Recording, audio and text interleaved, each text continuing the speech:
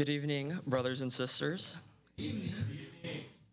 Keeping in the theme of sinful temptation that we heard from PJ this morning, tonight we'll be looking at the Old Testament in Genesis and looking at sinful thoughts in the days leading up to the time of the flood. So before we get any further in tonight's passage, let's take a moment to lift a word of prayer. Pray with me now. Father God, we pray that you would open our ears to hear and incline our hearts to your word as we meditate on Genesis tonight. May our gospel truths be sweet to our souls, that we may delight in them and love you all the more. In Christ's name we pray. Amen. Amen. So back in May, I interviewed in a firm in Los Angeles for a new job. A month went by, and I had a first-round interview with HR, turned in my Excel modeling tests, an hour conversation for a second round, and then finally a third round with 2 portfolio managers. Needless to say, I desired the job, and it would have been a step up in my career. And when I was told that they were moving on to new candidates the next day, the sting of rejection felt bitter. Having failed to successfully secure the job, I blamed God for blocking my path forward. Like many of us who know what it's like to not get what we want, I thought to myself, God, I think you got this one wrong. I don't understand what you're doing. When life takes a wrong turn, we often turn from God. And whether it's a rejection or a relationship that's gone wrong, or anything else that falls off from life's due course, the thoughts of our heart are prone to wander and turn against God. So friends, this is much of what Genesis 6 is about today, and it's really the sinful thoughts of man's heart turning from God. While you're turning there in your Bibles to Genesis 6, which is found on page 5 in front of you, I'll provide some brief context on where we're at. We're picking up with God flooding the earth, an account that many of us are familiar with, but one that we shouldn't grow too comfortable with. And here we see in Genesis 6 the increasing progression of corruption on the earth. From Cain to wicked Lamech, humanity is going from bad to worse. And although we see a glimpse of hope in Enoch, wickedness in the hearts of men is only growing worse. And because God's righteous, God determines to blot out humanity from the face of the earth. And in the midst of judgment, what we actually see is a sweetness of his favor towards his people. If you're taking notes, the 2 points in Genesis 6 are man's incurable nature, and 2, God's sweet favor. That's point number 1, man's incurable nature, and number 2, God's sweet favor. So follow along now as I read from Genesis 6, 1 through 8. That's going to be Genesis 6, 1 through 8. And I'll be reading from the English Standard Version. When man began to multiply on the face of the earth, and daughters were born to them, the sons of God saw that the daughters of man were attractive, and they took as their wives any they chose. Then the Lord said, My spirit shall not abide in man forever, for he is flesh. His days shall be 120 years. The Nephilim were on the earth in those days, and also afterward, when the sons of God came in to the daughters of man, and they bore children to them. These were the mighty men who were of old, the men of renown. And tonight's verse is this. The Lord saw that the wickedness of man was great in the earth, and that every intention of the thoughts of his heart was only evil continually. And the Lord regretted that he had made man on the earth, and it grieved him to his heart. So the Lord said, I will blot out man, whom I have created from the face of the land, man and animals and creeping things and birds of the heaven, for I'm sorry that I have made them. But Noah found favor in the eyes of the Lord. Now in verses 1 through 4 here, we see evidences of increasing corruption on the earth. Verse 2, we see the sons of God, seeing the daughters of men as attractive and taking or took as their wives any as they chose. And while there's some debate about who the sons of God are referring to, we believe it to mean that they're the sons of Seth, God's covenanted people from the line of Adam and Eve, who end up committing sin and marrying unbelievers, the daughters of man that are coming from the line of Cain. And so we see here there's clear wickedness and progressing corruption in the union of God's people, his righteous seed, with those who are ungodly. And then in verse 3, we see what the Lord that's numbering man's days from 120 years, the days at which Moses died in Deuteronomy 34:7, from the days of Adam, whose life lasted 930 years.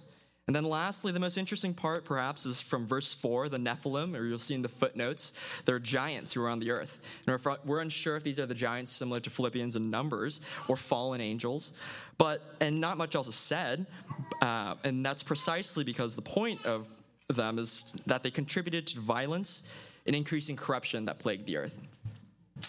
So let's get to our first point of today's message, which is point number 1, man's incurable nature.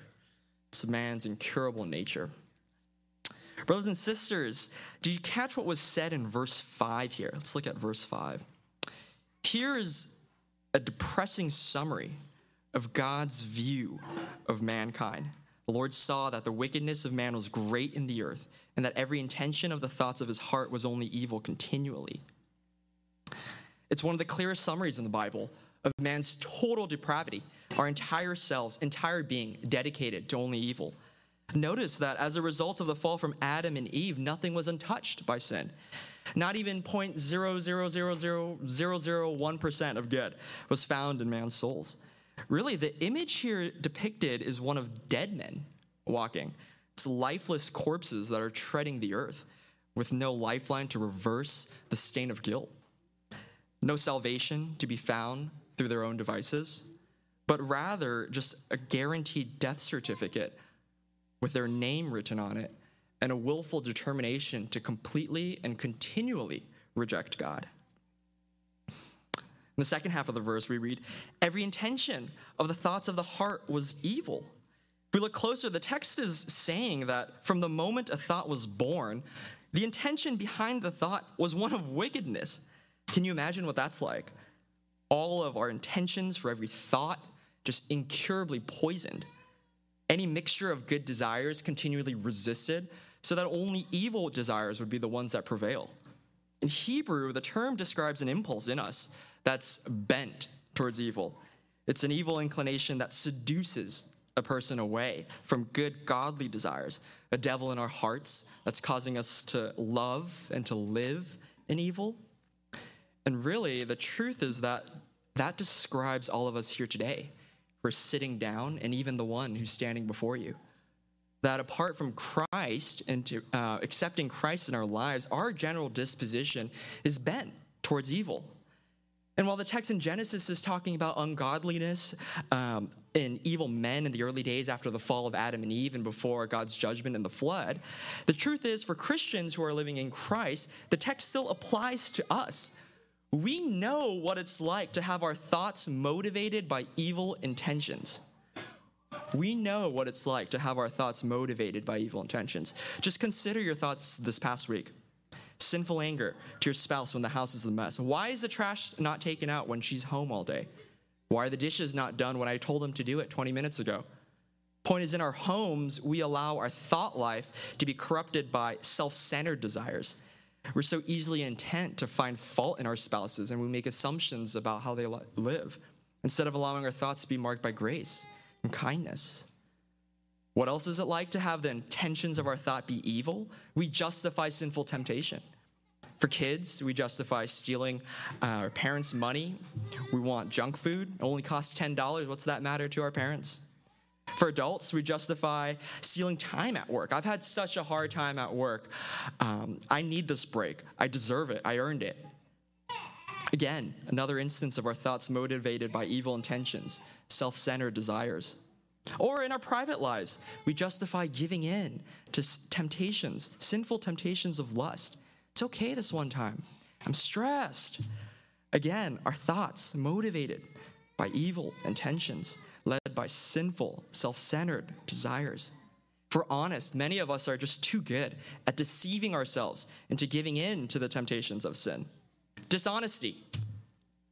How many of us have spewed half-truths and lies to hide the evil spirits in our hearts?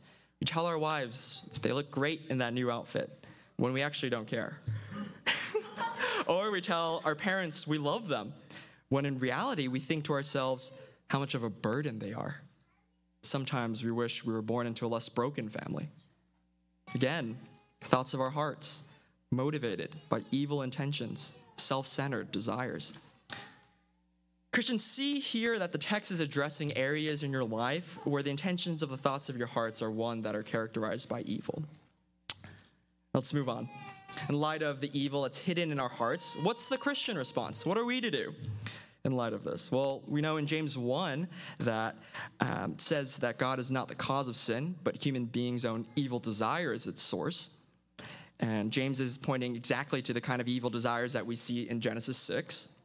But what we find in James is actually an answer to how Christians are to live in light of this condition. We are to resist our evil desires, resist those evil thoughts, and replace them with ones that are good. James 1:21 says that we are to get rid of all moral filth and evil that is so prevalent, and humbly accept the word planted in you, which can save you. Did you catch what was said there? To resist these evil inclinations, we must be implanted by God's saving word. It's like a ballast that adds weight at the bottom of the boat, acting as a counterbalance to some of the waves that are pushing to the side. God's word, like the ballast, provides stability.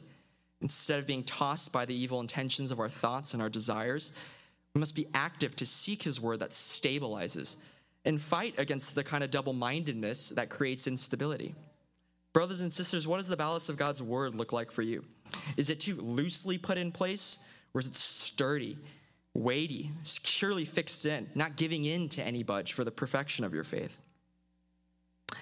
Point number 2 is God's sweet favor. It's God's sweet favor. Let's look back at our passage tonight.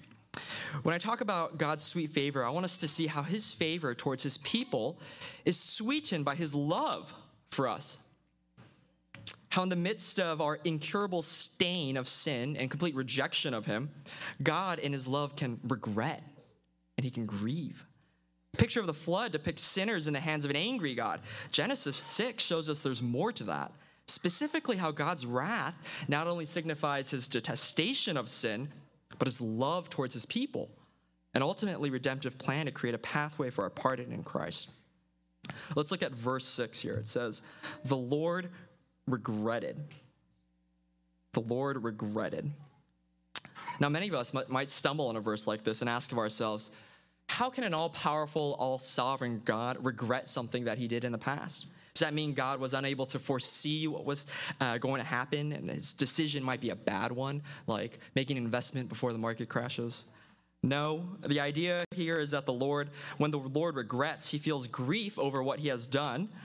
He feels sadness in his heart for what has happened, not in the sense that he's going to redo what has already been done, but he approves and he affirms that what he did is right. And yet at the same exact time, he still feels the emotional pain of what had to be done. If you've ever had to give bitter medicine to a patient to cure an illness, or you had to discipline your child, you know exactly what it's like to both stand by what you had to do and still feel regret for what had to be done. Moving on to more of verse 6 here, the text says it grieved him to his heart. So when we think about the Lord grieving in his heart, what is God grieving over? Well, he's grieving over the wickedness of man. And in fact, it's precisely the grieving of the Lord that signifies the Lord's detestation of sin. But if we step back, grief here takes on multiple meanings. For grief is a sweet combination of both God's righteous anger and his love for his people. It's righteous anger against the sins of men, but all the gall is taken from it. The Lord's love sweetens his anger and turns the pointed edge not against the sinner, his people, but against the offense, the sin. Yes, God still hates sin, but God loves his people. So see here in Genesis that the grief is one that is coded in God's love for his people. Finally, and quickly, we'll turn to Noah, in whom the Lord found favor. In verse 8, it says there that Noah found favor in the Lord. And it's sentences like these in the Old Testament that should lift us up to read about God's favor in an undeserving people or person. As if God would pronounce Noah and his family innocent in a court of law, Noah was certainly not immune from having every evil thought in his heart, yet he would become the heir of righteousness. What more evidence is there of God's favor that Noah would be a vessel in which God would redeem an unredeeming people, an undeserving people? Praise God for Noah, We'd find no rational reason for him to build an enormous boat. And despite all evidence against what God tells him, as it didn't look like it was going to rain, doesn't look like there's a flood that's going to come, Noah still faithfully obeys God's command. God's favor, sweetened by his love for his people. Besides Noah, through whom God would use to save an undeserving people, the sweetest gift we receive from God, representing his love for us, is his Son, Christ.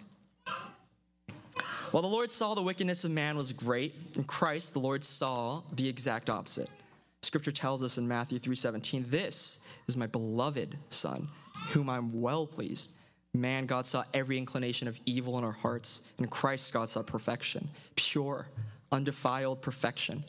There's only complete, total depravity in man. In Christ, there's only righteousness to be found.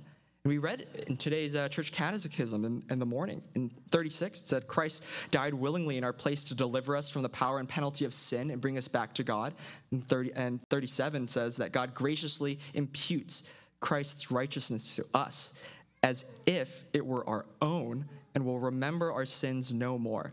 That God the Father made his Son, who had no sin, to be sin, so that we might become the righteousness of Christ. For those found in Christ, the Lord looks at us not with an intense detestation of our sin, but an intense affection and love as he loves his Son. Friends, if you're here with us today and you're not a believer in the work of Christ, what you heard about the increasing corruption and stain of sin as recorded in Genesis is exactly the condition of your heart today. The gospel message is this: we are evil in our hearts. It's by our nature that we're expelled from God's presence, and it's impossible for us to enter the kingdom of God. The holy gates, they're shut, closed. Punishment is our just desert, but God created the entrance. He acted to find a pathway for our pardon, and while we were just dead bodies, lifeless corpses, walking the earth, only imaginations of evil in our thoughts and wickedness in our hearts, Christ nailed our sins on the cross. He died on the tree so that all those who believe in him would be able to enter through the heavenly gates to union with the Father. Through his death, God would see in place of the evil in the thoughts of our heart the sweet purity of his Son. So I urge you today to trust in the saving work of Christ and repent of your sin. Now, to our church family who's here with us today in the room, I want to conclude by thanking you for clinging on to Christ. What does that look like?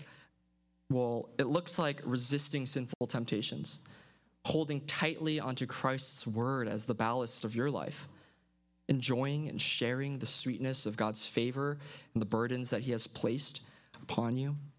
And while all of you now know that by the grace of God, I'll be moving to New York next week for a new job, I want to take the time to recognize and praise God for Bethany Baptist. Thank you to PJ for pastoring, reminding me that I am a burden, and it's good to share burdens with members. Thank you to John, and June, and Ross, and Jabez, and Ryan, Daniel, those here and not here with us, for studying together God's word, holding me accountable for wicked sins and thoughts in my heart. For the Lees, the Valencias, Pastores, and many more for sharing your life, children, and meals together. Beyond daily living out what it means to be a family in Christ and offering your friendship in the past few years, I praise God for Bethany's Baptist's faithfulness. And I hope that God and that you would continue to cling to Christ and not turn from God, that you would continue to count everything as loss because of the surpassing worth that is knowing his Son, Christ Jesus. Let's pray.